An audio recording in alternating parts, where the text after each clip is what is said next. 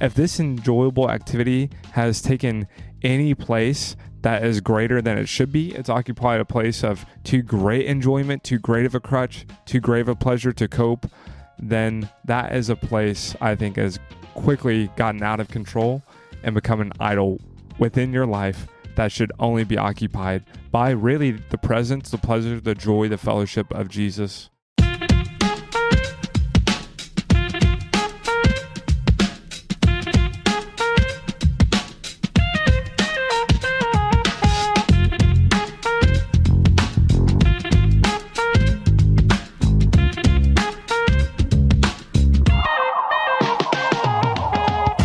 What's up, everybody? It's JJ. Hey. How y'all doing? Hey, guys. What's up, fam? We are so pumped. Today's episode. This is an interesting one. It's a fun one. You know, and we kind of both, we didn't talk a lot about it before we're just diving in today.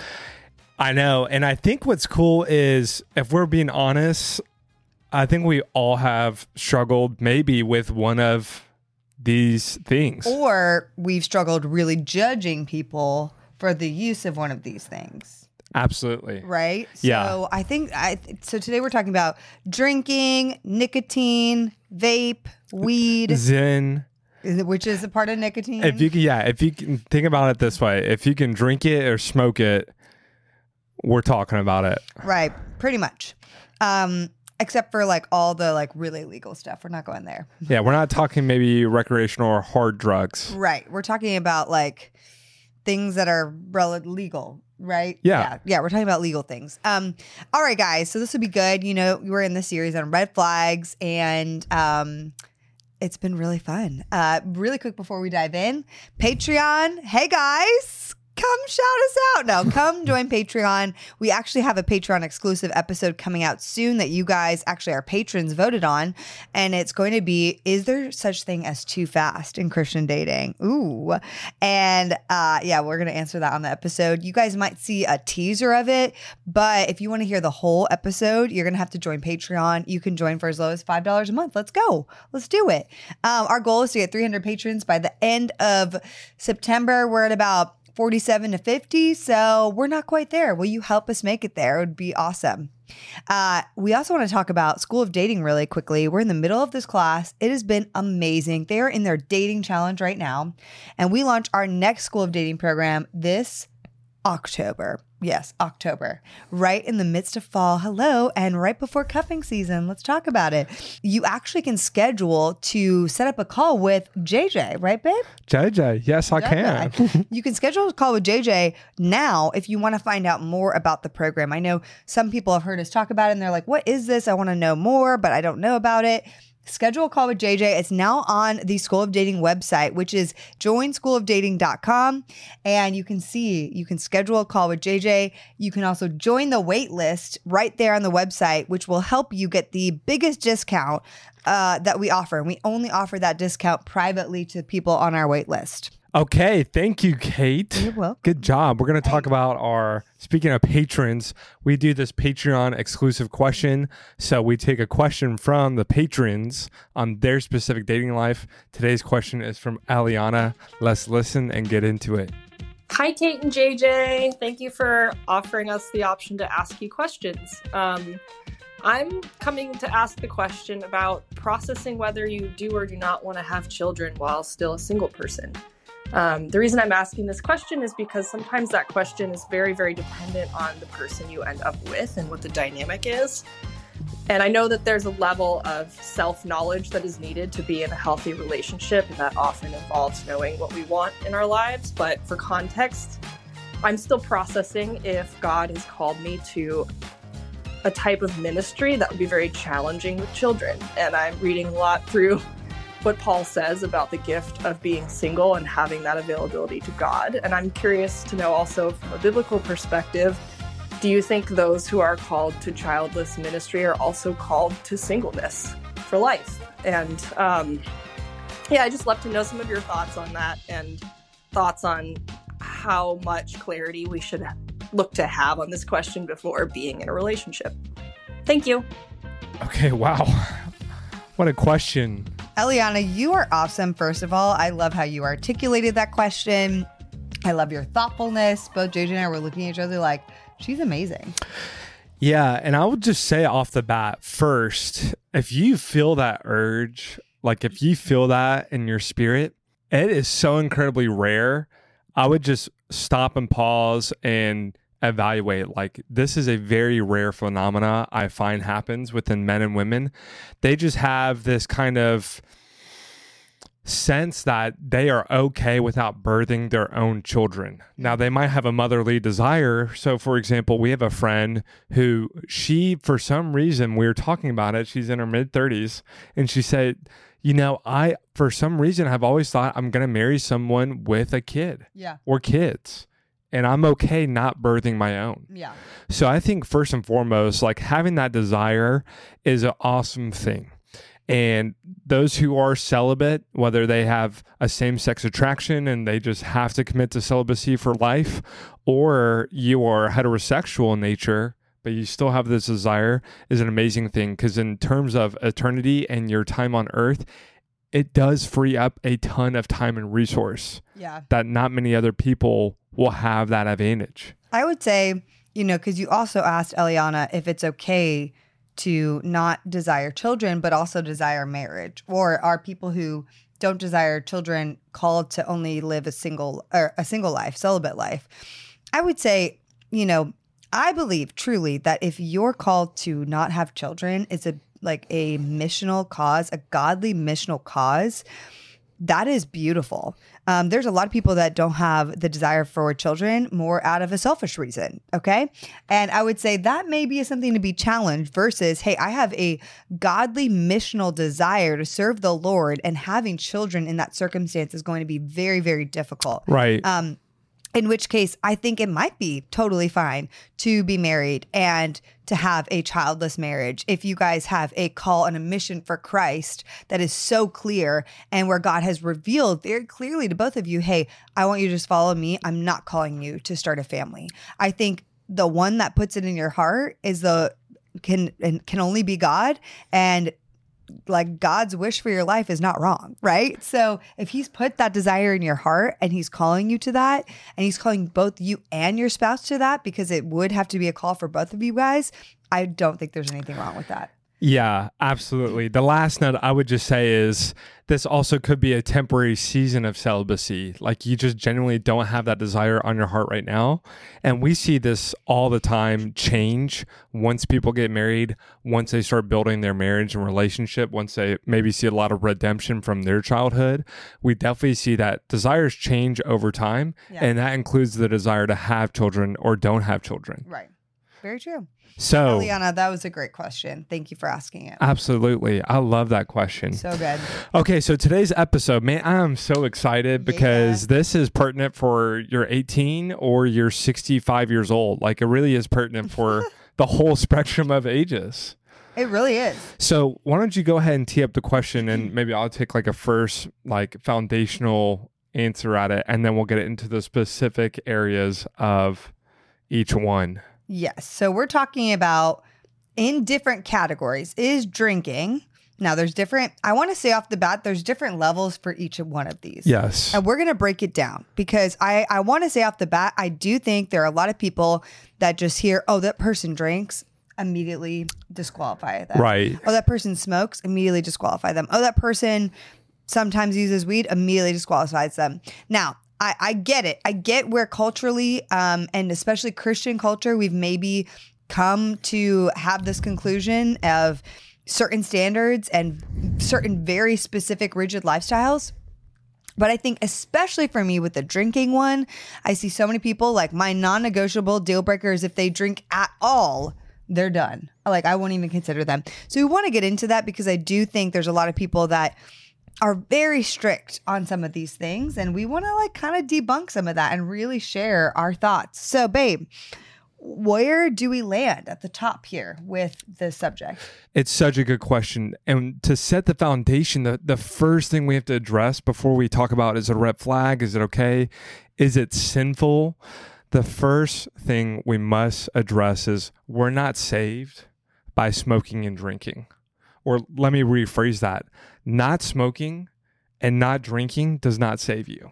Right. You're only saved by accepting Jesus Christ and acknowledging him Yes. as Lord and Savior of your heart, right? So that is what saves you, Yeah. not the abstinence of this behavior. That's true. And then if you get to a place where if you are convicted by what I would call the Holy Spirit, that this behavior or this consumption is not okay, that should be the top priority of your life, especially as you grow in sanctification on earth. And let's talk about that being a personal conviction from the Holy Spirit within you, and or you reading scripture and or you knowing yourself and your life and your tendencies or the generational tendencies of your family, and the Holy Spirit revealing something to you on a personal level. Yes. That then makes you have a personal conviction on this subject. Right. Is very different from, I'm trying to do this to fit in and I don't want to be judged, or I heard this from somebody else, so I have to live that way. That's very legalistic. Like, it has to be a personal conviction. Well, because here's the reality, and this is very difficult and has taken a lot of us to accept. Some behaviors is dipping a sin, right? Is smoking a cigarette a sin? Some behaviors are not scriptural, right? They're out of principle. Right. Which is very difficult. And I think drinking and having a beer, right? There's no scriptural evidence or support or case that says having one beer is sinful. Having a zin, the Bible doesn't talk about zin. I don't even know what zin is. Right?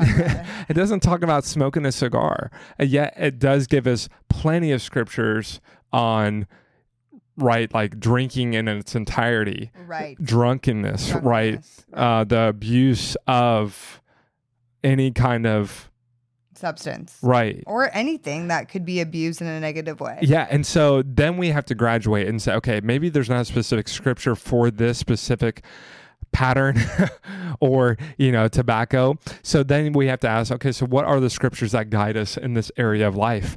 And that's exactly just like masturbation, right? The Bible doesn't specifically address, but it doesn't mean the Bible doesn't have anything to say about masturbation. Yeah. And one of the best scriptures as you lay the foundation of your way of life, what you consume, what you interact with, how much, to what degree, 1 Corinthians 10:23. Mm-hmm. One of our favorite verses. All things are lawful, but not all things are helpful. And all things are lawful, but not all things are building you up. Mm-hmm. So that's more like there are some things in life that are, quote, lawful, but you are brought under their power, right? They alternate your mind. It is an external force that has taken control of your life. And more importantly, my second lens, and what I love to ask people about these kind of questions is, does that advance your relationship with God? Very good. Does that glorify God? Yeah. Or has it occupied a place in your heart and life that has taken the place of God? Right. That's good, baby. So that's the foundation that we start off. Yeah. That's like, woo, that's a really good question. Yeah. We asked that same question in the masturbation episode because although it's a very different topic, it's also something not explicitly talked about in the Bible, right? Right. And so it's a gray area, just like Zin is a gray area. Right. Caffeine is a great one. Caffeine could be a great one. Wow. Does it advance my relationship with God? Really great question for so many things. For Netflix, for The Bachelor, if you watch that, for like so many elements. We talked about reality TV the other week. Yeah, I call them gray behaviors in life. Yeah. These are just things that are not explicitly addressed by the Bible, but they are addressed by the Bible in our heart. So this is a great segue to talk about our first subject. Hey. Drinking. Wait, who am I? I've been drinking.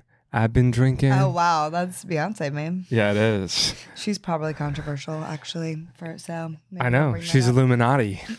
Wow. Okay. So drinking. Let's talk about drinking. I think this is the one, like I said, that people judge people the most on, when I personally don't think they should as much as they do. Okay. Well, let's start off with, like, coming into drinking. The one thing we have to recognize is we all probably have a bias. Like right. A deep bias. That's very true. That's revealed right off the bat. Yes. Especially if we haven't really thought about it extensively or studied it. Yeah. Right. There's a bias based on what you experienced in your family, maybe generational patterns in your family. Right. What was modeled in your church community, or again in your family and community. There's a lot that goes into especially drinking, I find. So let's start off with the first one, though. Someone who is a social drinker And what I mean by that is somebody who has a glass or two of wine, for example. And there's actually a weird thing here where people are like, you can only drink wine, but you can't drink hard alcohol and I'm like, oh, interesting. But let's say, just use wine for the example. They drink a glass or two of wine, mainly at social gatherings, at dinner, at a Sabbath, with their friends. And I'm going to be honest, c'est moi, okay? C'est moi. I do drink that means glass or two of wine. What is c'est moi? Oh, that's me. C'est moi that's me. I drink a glass or two of wine with my friends socially, at dinners, especially Sabbath dinners. How often? 1 to maybe 2 times a week. Okay. I would say. And some weeks not even. Some weeks not even at all. Right. It's not a super consistent. Right. Every Friday night, you're looking forward to exactly your glass of frosé. Yeah, I truly love the taste of wine. I think it's amazing how wine is created. I think there's a lot of symbolism in the vineyard as well. And, I'm going to take it from Jesus himself, who drank wine. Let's be honest. And the thing for me that really shifted is when I saw some of the pastors that I love and respect the most, they drink wine. Again, not excessively, or they drink. They may have socially, like a glass of wine or whiskey. And one of my old pastors, definitely has wine around a table with friends. And I was like, wow, this is when I've seen people that I admire and I'm like, okay, there's a weird stigma out there. But then I see some of my favorite pastors in the world not overusing it, of course, and just this is a social thing and a social gathering in very good moderation without bad intention. I think that's okay. Well, it's a good point, because if you're 21 to any age above that, especially in the U.S., alcohol is a major consistent ingredient in social gatherings. It's super socially accepted. It's encouraged. It really is a great venue to kind of relax and meet people. If I'm 24, it is going to be probably at 99% of the gatherings that there will be alcohol. Now, but more so, I like kind of what you said. Something changed for you when you saw people who you respected spiritually as leaders and pastors partaking in alcohol. In a modified, controlled, appropriate fashion. Right. But more importantly, you might have seen it for the first time in your life, where it was just done socially with very little addiction, seemingly on the surface, exactly. and done in breaking bread and drinking wine around the table. Right. I think what's cool is in the Bible, we see, if we went to with a blank slate to the Bible, from the Old Testament to the New Testament, there are tons of warnings about wine, but there's nothing that forbids alcohol and spirits specifically. Right? Jesus specifically made wine on purpose for the wedding. That was his first miracle, Right? With the assumption that people would drink it. Okay. Right. So there's a condoning there. Paul told Timothy to drink wine medicinally. I didn't know that. Okay. So Paul told Timothy, church leaders, it talks about, I think in maybe Ephesians, church leaders are not to be enslaved by wine. Right. But that also implies something else, that moderate use is okay, just don't become enslaved by it. Yes. So there's really, no scriptural case that forbids the consumption of alcohol. Meaning, if you go in totality, I'm totally against alcohol and I don't partake, that is a totally okay and great rule of life, but it is scripturally not clear and more of a principle that you practice. Right. Based off the wisdom, based off what it does for you, based off maybe your childhood, based off maybe what you witnessed. Yeah, exactly. Now, what's funny though, is that being said, is there's actually a lot of scripture that warns against. Yes, there is. The abuse. Yeah. Right? Mm-hmm. And there's a few of those. Ephesians 5, don't get drunk with wine, but instead be filled with the Spirit, which is a super awesome verse because he's saying two things right there. Fun fact, Wine and Spirits. I got this JP and Becoming Something shout out. They have some great episodes. If you love Heart of Dating, you would love Becoming Something. Be so. I would absolutely supplement every episode. If you want to listen to an even better podcast with people who are even smarter and wiser than us, go listen to JP and Biso. Yeah. He was talking about on this episode with alcohol, actually, that, you know, when you see the wine and spirits store, the origin of spirits meant that when people would touch spirits or hard liquor, they would become so different that they were literally possessed by a different spirit. Oh, that's actually the origin. And so, contrary to that, Tim Ross has an awesome sermon from Hope City down in Houston talking about being filled with the Spirit, how when you're drunk, you know, off wine or vodka or whatever your liquor of choice might be, you act different. Yeah. You walk different. You talk, you are possessed differently. In the same way, when you're filled with the Holy Spirit, you are walking differently. You are talking differently. You are a total alien from your original self, which is an awesome contrast. Wow. Yeah. Romans 14, it is good not to drink or anything that causes your brother to stumble, right? So even in a social setting, if you have a friend or a brother or a sister who struggles, there's a warning to don't even partake if it's going to cause someone else to stumble. Hosea 4, but beware of the wine, for it takes from the understanding of God. I love it. It's very, very clear. And then maybe one of my favorite ones, people talk about the Proverbs 31 woman all the time. There's actually guidance for the Proverbs 31 man. Hey, I know. Where are you at, man? I love, there's so many great nuggets in there for the men, but one of them is, it is not fit for kings to get drunk. Meaning there is just a level, a capacity, a way in which you walk as a king or sonship in your identity, and is not fit to get drunk. Right. So there's tons of warnings throughout the entire Bible. Yeah. So there are a lot of things biblically, especially about drinking, like versus the other subjects we're about to cover today. Right. Like drinking specifically is covered a lot. But like you said, there's no specific scriptural case that forbids it. That forbids alcohol of any kind in moderate usage. It's like, I think that comes back to intention. Why are you drinking? Are you drinking to numb out? Are you drinking to feel a certain way? Or are you drinking because you genuinely like the taste? You are consuming it in moderation, right, in a social setting, or like at a wedding. Are you drinking out of peer pressure?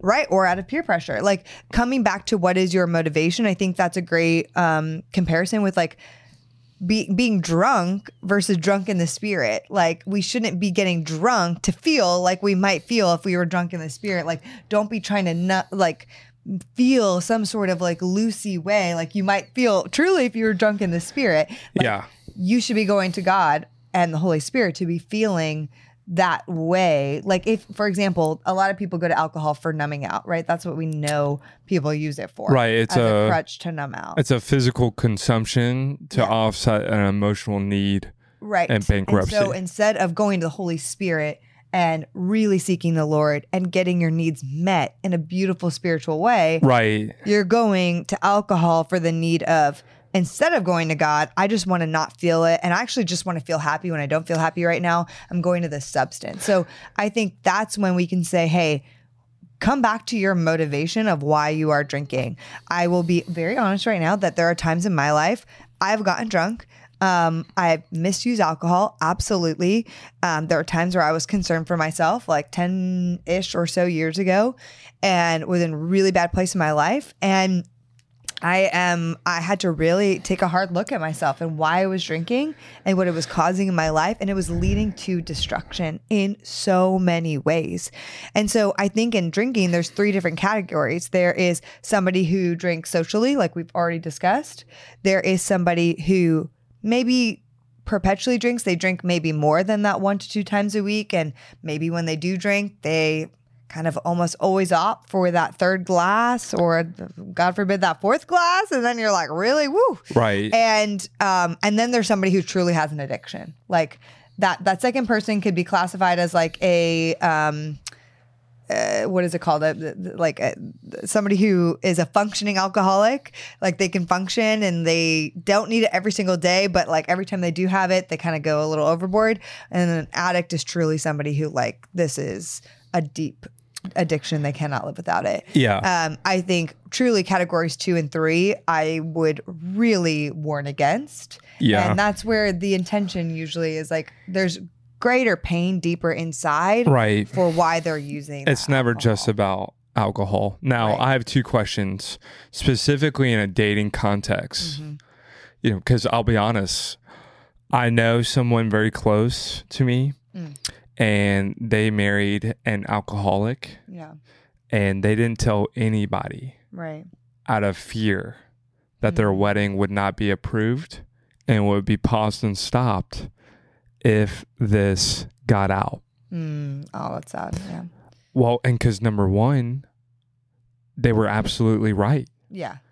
Nobody Would have supported it. would have supported them if they had known that there's an active, ongoing addiction, Right. or even non-active. Right. Like, even if it's non-active, it's kind of like a volcano.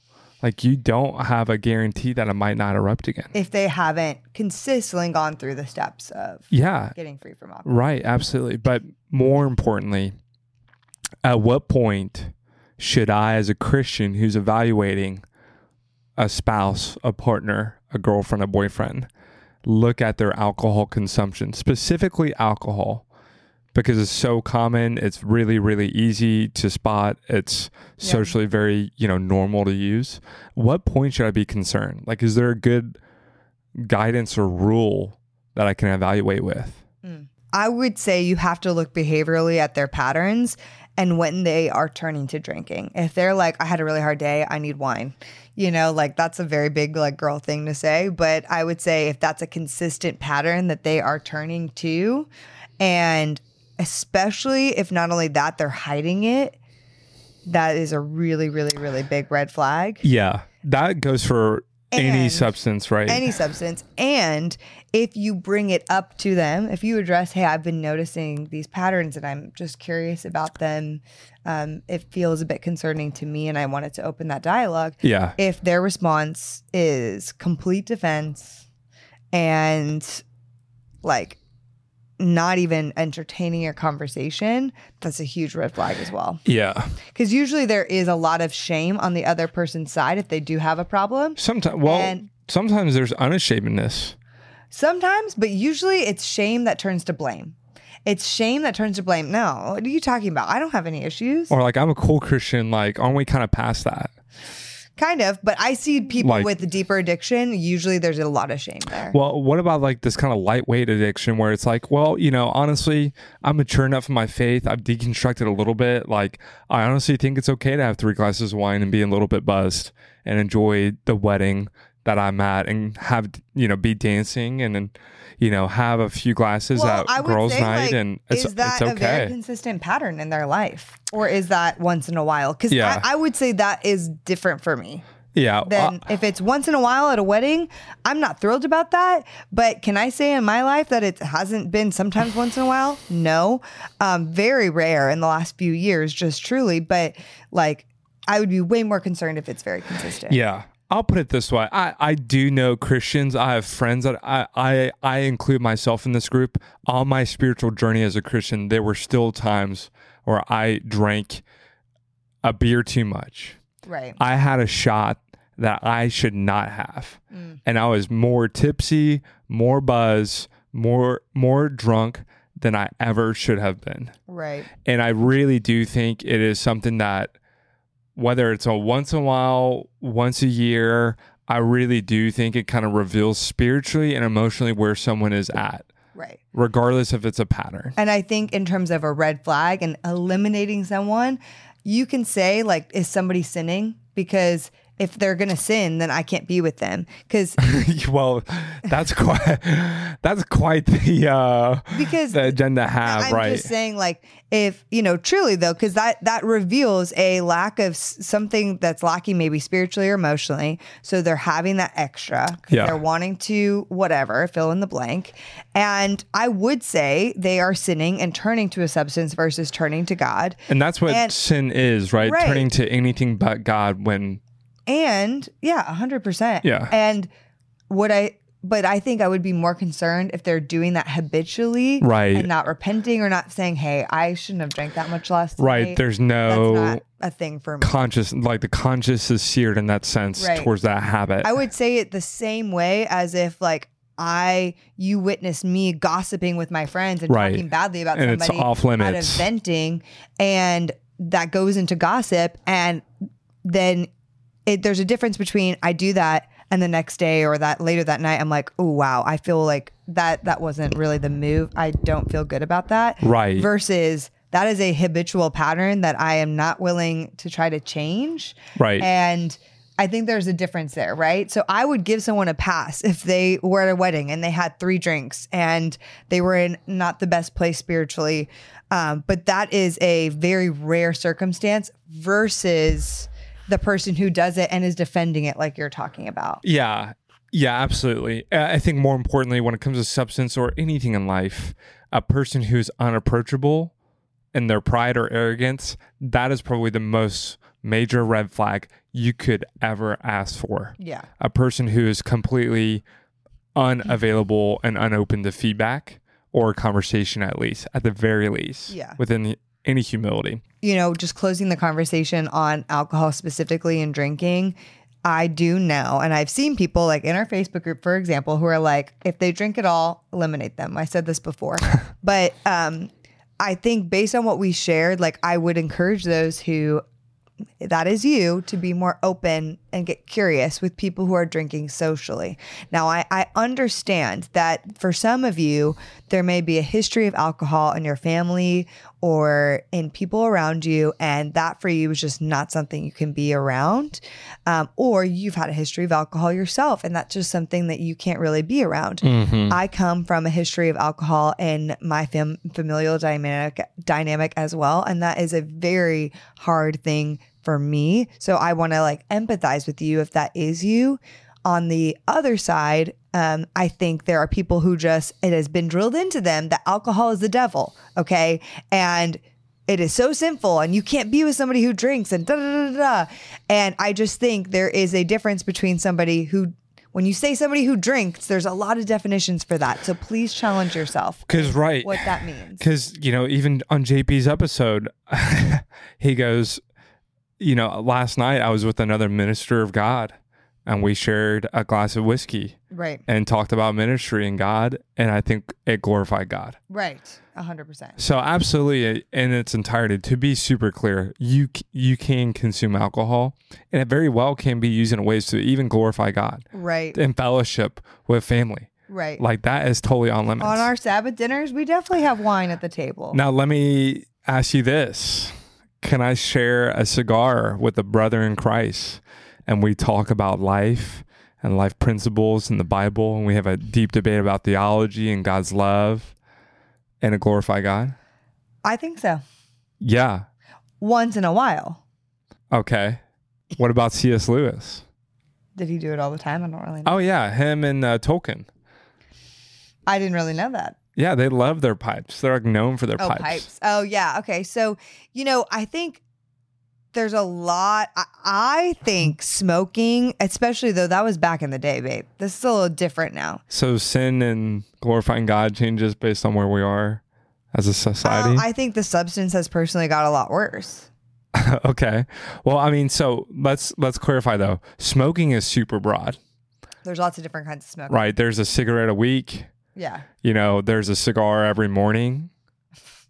No, I don't. Why are you laughing? That's a lot. Well, I know, I'm not going to name them, but I know ministers of God who have a cigar or a pipe with every quiet time. Right. Okay. Not much to say on that one. Yeah, we're going to talk about it. Okay. There's a difference between tobacco use, like dip, every 6 hours, like my football coaches. I can't get over the photos I saw in my health class of what dip does to your mouth. Okay, so well, I can't even think about dip. Hey, fun fact, we were, in Norway and even girls, 30-year-old girls, they do snus, which is like a nicotine pouch, which we'll talk about. Which is like Zyn. Is in sin. Is in sin. Is in sin. Do you guys know what Zyn is? You're going to find out. Right. But, and then there's a difference between a blunt, once a week. Yeah. From all, like, those And are then all there's vape. varied. Yeah, vape. Do you vape, bro? Oh my gosh, there's so many things out there. Wait, have you ever vaped? Me? Yeah. No, never. Oh, then there's hookah. Oh, then there's hookah. That's I the same know thing as hookah. vaping almost. Is Have you it? done I don't hookah? Whoa, 10 years ago, I think I inhaled one puff. Okay. So let's talk Maybe about it. 12 years ago. So really, those are all summarized by, there's nicotine and tobacco, which are in a very similar conversation. And then there's marijuana and gummies, Right. Yes. which And we'll talk about. so I want to talk about cigarettes really quick. Okay. I love, yeah. So cigarettes, for me, that is a little bit different than some of these other things because cigarettes today are very harmful for you and for others around you. Okay. So there's an element to how it affects your body. Affects your body and other people around you. When I'm drinking, when I take one drink, Of alcohol. one sip, I'm not harming the person next to me. When I smoke one puff, I am harming the person next to me with cigarettes So secondhand smoke. through secondhand smoke. Okay. So what about a cigarette in private versus public? Those are different then. You know what? I really think it comes down to why you're using something once again. Okay. So Because like, typically cigarettes are used, okay, for specific reasons. To numb out, to feel a certain way, to feel more relaxed, to get thin. Like there's a lot of reasons people use cigarettes. right. A model curb in your the, appetite, right? a model in New York versus a CEO after a board meeting, a youth pastor after a stressful. And I'm just going to say, for me, cigarettes, someone who smokes cigarettes, if you smoke cigarettes when we met, it would be a deal breaker because I also have incredibly bad asthma. Okay, that makes sense. Now, what about personally? Okay, but also, can I add? Yes. Sorry to interrupt you. But also to add, if I saw a pastor smoking cigarettes, I would feel a way about that. Yeah. Well, okay. I'll be honest. I think cigarettes get a really bad rap, but it's probably because the nature you see it used. You never see someone having an occasional cigarette with their quiet time or for fun, just on the weekend they were relaxing. You don't really see a casual cigarette. Well, it's also very in use. addictive, so it's very hard to just have like casual cigarette. Right. Well, I mean, you could argue the same for a cigar, but they both have to. But your cigarettes are made. The whole point and purpose is that it is like an easy, small, quick hit of nicotine and tobacco for you to have a buzz and relax. Right. Imagine like a really quick shot. I don't know. And I gotta say this. I'm Yeah. sorry, baby. I keep interrupting you. I have I know you're very interruptory today. I'm sorry, baby. Fortunately, I really am. I'm very gracious. I shouldn't do that. I have so many thoughts that I can't help it. Like, I know. Well, this is supercharged. I'm just outing myself here, okay? Because when I think of cigarettes, I think of how much it deathly affects your body and how many people I know who have died from cigarettes, and including family members. And I think about it and I'm like, I can't help but see the charred lungs and what it does to you and the breathing back, like if you smoke a lot. And I can't help but think like your body is a temple. Why would you treat your body in that way? Yeah. Just as the same way as I would maybe think of like overeating. Right. But I know that alcohol is not great for your body either. Exactly. So then I think about that and I'm like, am I contradicting myself by saying, right. Alcohol can be really bad. Though I don't think alcohol is going to have the same negative effects by socially drinking as smoking. Right. Well, 1 pint of ice cream is not great for my body, but it's okay. 10 of them is an entirely different conversation. Right. Now, this is getting to Revelation 4, where your body is a temple. It's a living, dwelling place of the Holy Spirit. Anything against your body, especially that destroys your body, goes against your body on purpose and willfully done. Right. I think unconsciously done, like they didn't know 50 years ago that smoking was bad for them. Right. Right. Like, so I just think that is like a different, me committing consciously an act against my body that I know goes against it is different than an unconscious, and there's not really a way of knowing. Yeah, for me, I just personally categorize smoking cigarettes like in a different category than eating a pint of ice cream and having a glass of wine. Right. But listen, I know this is maybe new to hear, and it is controversial. I just think by definition, cigarettes, like a cigarette in its entirety, just one of them, is not that bad. done in private, no secondhand smoke. Like one of them by itself. Okay. I think, I don't know to what effect it affects the body negatively, but I just think by the definition that we're using. Right. If it's one. Right. But and the usually it's cigar, not one. but let's talk about cigars. Cigars, people don't realize this because cigars get like a good rap. They're like the gentleman's club. You got the Winston Churchill, you got the classic. Cigars have 100 times more nicotine and tobacco than a I also can't even than a stand. cigarette. I can't be around cigars. So if I smoke a cigar, it Yeah. is the exact same of me ripping an entire pack of unfiltered cigarettes. Dang, yo, that's rough. But they are like changed my mind on cigars. But they're a cool thing to do. I don't know. And no one bats their head at a cigar. Have you ever had a cigar? I did. Probably like when I was in college, my mom had a New Year's Eve party and somebody was smoking a blueberry cigar. Yeah. And I took a puff and I had an asthma attack. Yeah, I mean, And it I makes couldn't sense. Did you inhale it? I don't know. I don't know how to smoke things. Like I don't smoke ever, so I don't know how to smoke. Let's put it this way. Did you or did you like I have in your no mouth? idea. No Okay. clue. Well, that's the difference between, and that's where people get into this debate of, well, puffing a cigar is okay, but inhaling it multiple times and getting, like, you get buzzed off inhaling a cigar. There is a physical effect to it. So, what are your thoughts on cigars then? You see, that's a great question. Thank you so much for asking. I think the reality is if you're going to draw a line on cigarettes or tobacco and nicotine, it's got to be across the board. You kind of have to have a unified rule for all of them that it's like, is it about the physical buzz and sensation? Is it about the more addictive nature of it? Right? Because then we get into... is it like the quantity of nicotine and tobacco? Because then cigars should be 100 times worse than a cigarette. Others, but it's like more acceptable. Right. So that's where I you're not going think. to see the guy sitting around a fire pit with a whiskey in one hand and a cigarette in the other. Yeah. And I think cigarettes get the worst rap because they smell awful. Cigars smell bad. Cigarettes smell even worse. But if a cigarette doesn't have tobacco and doesn't smell, do you know what it is?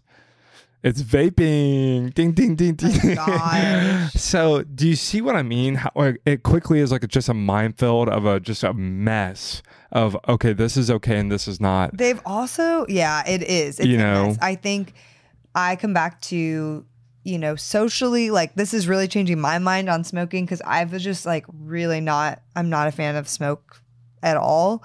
Because of the smell of it or because of the principle of it? Both, because of what it does to your body, what it does to the person inhaling it next secondhand, and the smell, like all of that, and the addictive qualities and nature of it. Yeah. But all of those things, I've just like always been like, ugh. Like, and also let's talk about dating for a second. If somebody was consistently smoking cigars, I would not kiss you. Like hands down. Yeah, if my mouth smelled like cigar, disgusting. that would be totally okay. Right. Like that would be a non-negotiable for me. Sorry. It'd probably be a deal breaker if you consistently smoke cigars. Okay. I think that's a little dramatic because I know plenty of guys who do it and it's socially okay and cool. I just have a really strong sense of smell and really bad asthma. That makes sense as a personal health preference for you. But it's not necessarily, I think where it gets into there's like a physical element, like I have asthma, it's bad for bad for me, bad for people. But more importantly, because this is where, listen, I'll be honest, and this is kind of like a fun part of the episode. If you don't know what Zyn is, in the South, there is dip, right? Tobacco dip. And that's a nicotine and tobacco pouch or a loose strain of tobacco that you put in your upper or bottom lip. Or sometimes people do the double deckers. And sometimes people spit out the liquid or they swallow it. I know they're both gross, but they get that physical tobacco and nicotine sensation like a cigar or cigarette or vape. Okay. Now they have elevated from this, just like a vape took out the tobacco, so did Zyn or snus if you're in Scandinavia. And this is a nicotine pouch that goes into your upper lip or bottom lip. And I'll be completely honest, just like the cool guy that you saw doing a cigar or cigarette, the pastor that that does cigars on Friday nights with the boys and it's celebrated, I did Zyn.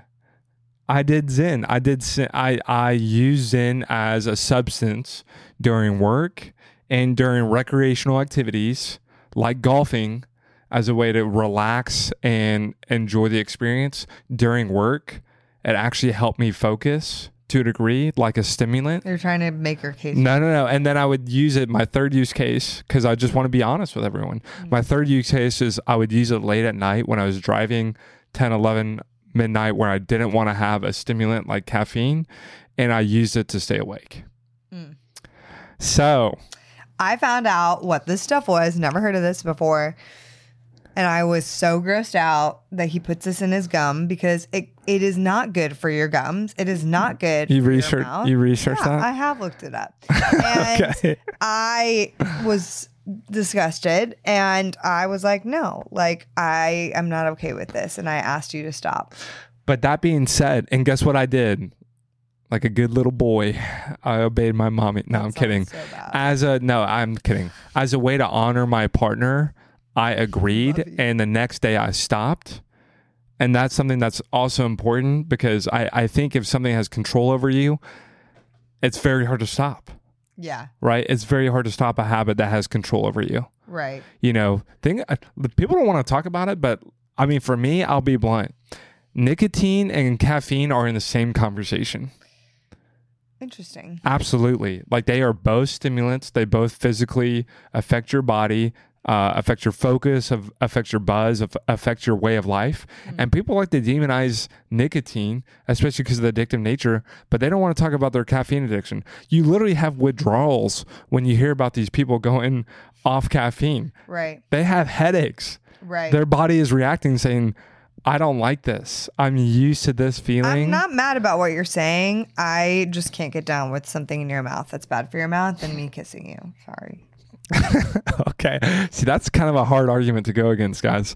Anyway, that was on smoking and nicotine. I have a little bit of a different take, but listen, you have to have a kind of rule of thumb or law here, a way of life, or else it gets really messy really fast. And for me, that's, hey, if this thing is taking like an addictive external control over your heart, and more importantly is a consistent crutch for you to emotionally and spiritually lean on for physical altering or feeling of your mind, for me it's off limits. Like that is a conversation where Holy Spirit has to be super sober and relevant in your life and able to speak into really any stimulant in your life is what I would be honest on. Right. Yeah.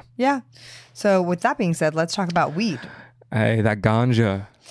Which we live in California. It's legal in the state of California. It's not legal in some states that you might be listening to. You know, it's very common now in California for that to be even used among Christians. And so I think we also have to talk about with weed, there are differences. There are people who smoke or take gummies for medicinal reasons.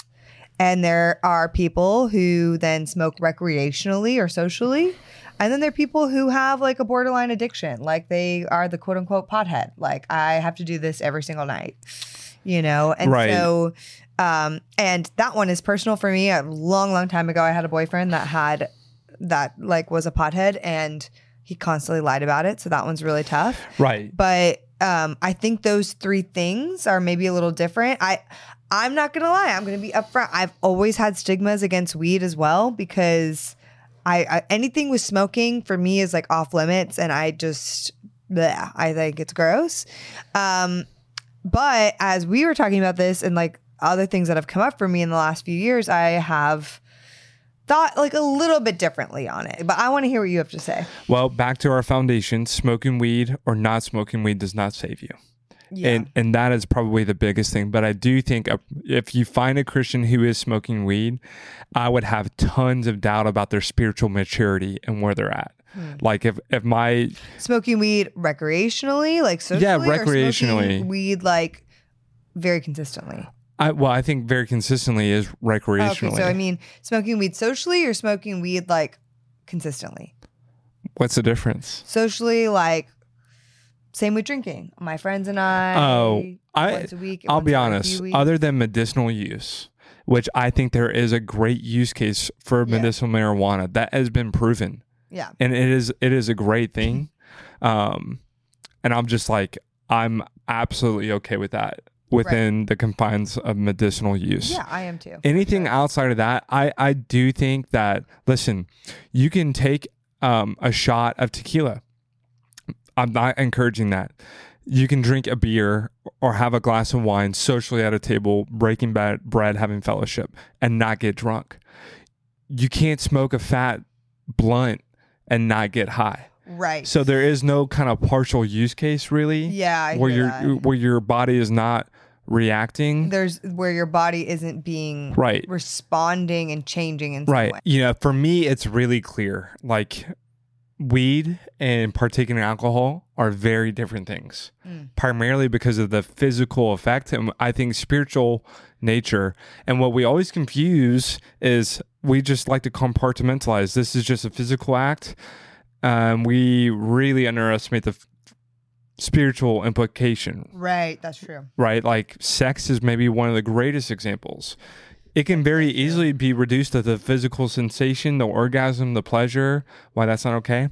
But the spiritual reality, especially the covenantal reality of what you're doing and partaking in, is you're playing with a spiritual super fire, right? That has the ability to wreak absolute havoc within us. Yes. So it's the same thing spiritually, and all these kind of, you know, things that we're talking about, the partaking in the physical. We can't just say it's physical, because it's not. And I think with weed specifically, there is another element, kind of like drunkenness, where spiritually the ramifications and what we open ourselves up to is a different spirit. Yeah. A spirit of the enemy. I genuinely think that to a degree. You know, that's why I think drug use and potent, the more potent the drug use, for me, I do think the spiritual implications are so much greater. Caffeine like physically stimulates you, but not in the same way of heroin, right?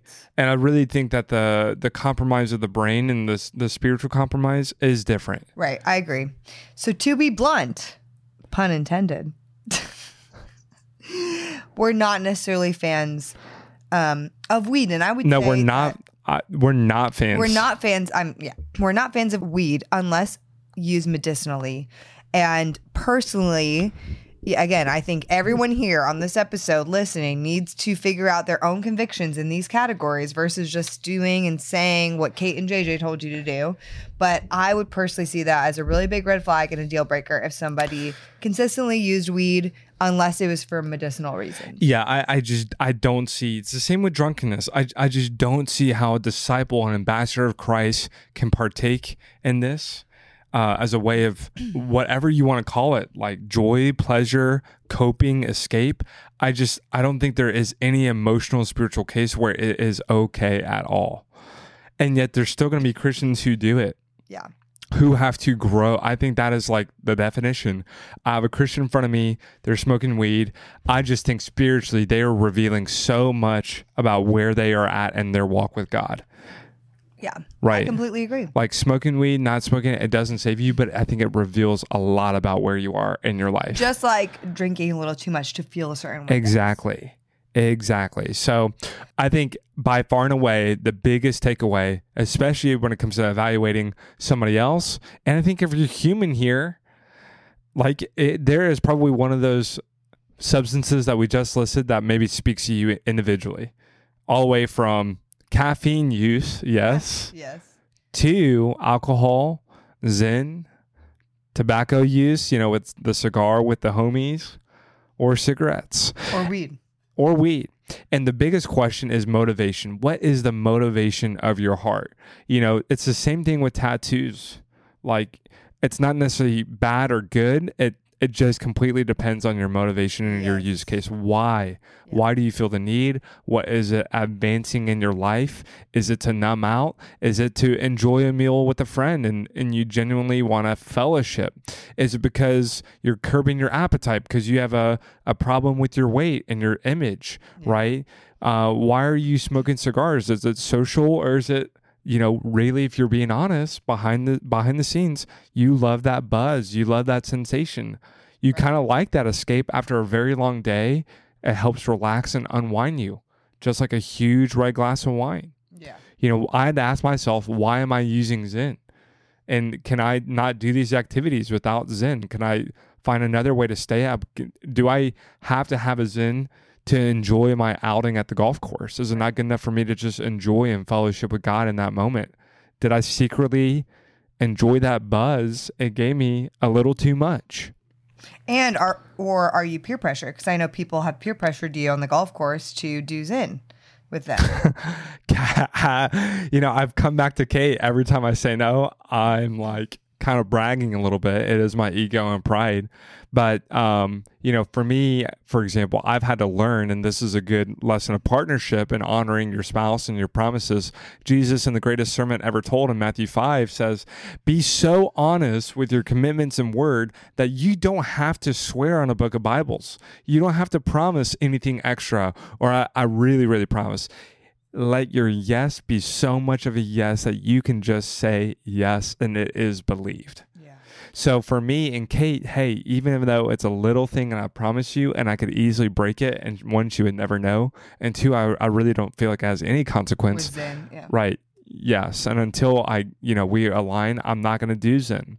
So, okay, you ready? The reality of life is this: enjoyment does not inherently make things wrong. But this is a fact of life. Enjoyable things can very quickly become more than enjoyable things. Yeah.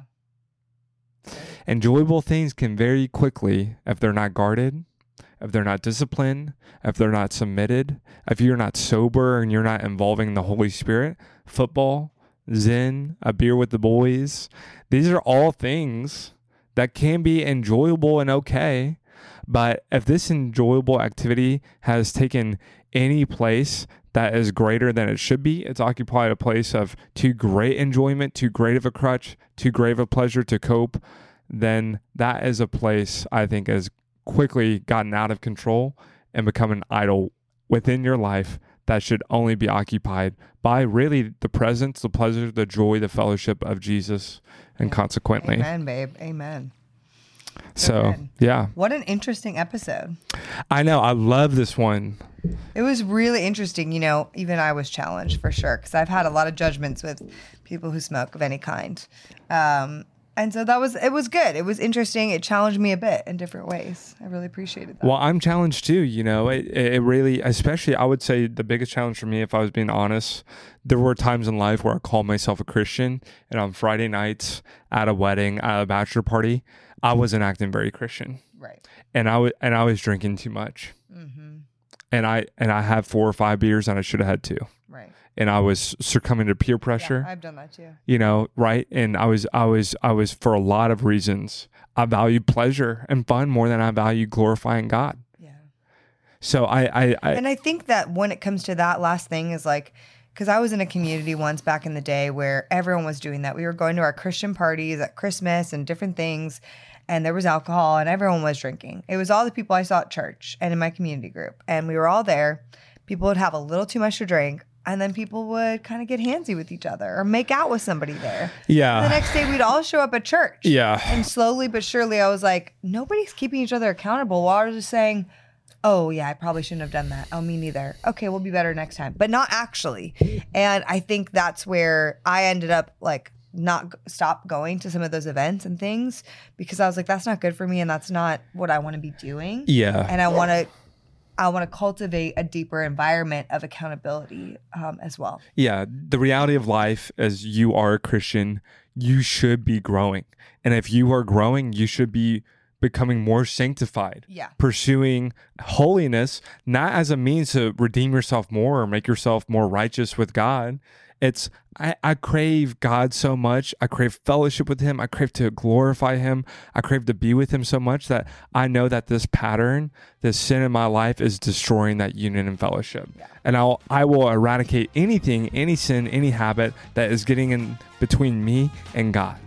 Yeah. Because I love him so much. Yeah. I want to be with him so much, and I can't ignore the Holy Spirit on this. So good. Okay, we love you guys. Hopefully that was a great episode for you or the person that you are evaluating. This is a great point to send it to him, and maybe you have some feedback. I don't know. Maybe you have some good conversation. Maybe you and the boys. Even in your friend group, you guys. This is a great episode for your friend group. Yeah, you and you Zen boys, who've been using it undercover. I know, girls. I wish a friend would have challenged me about it instead of just saying, oh yeah, you're good. Night. Yeah.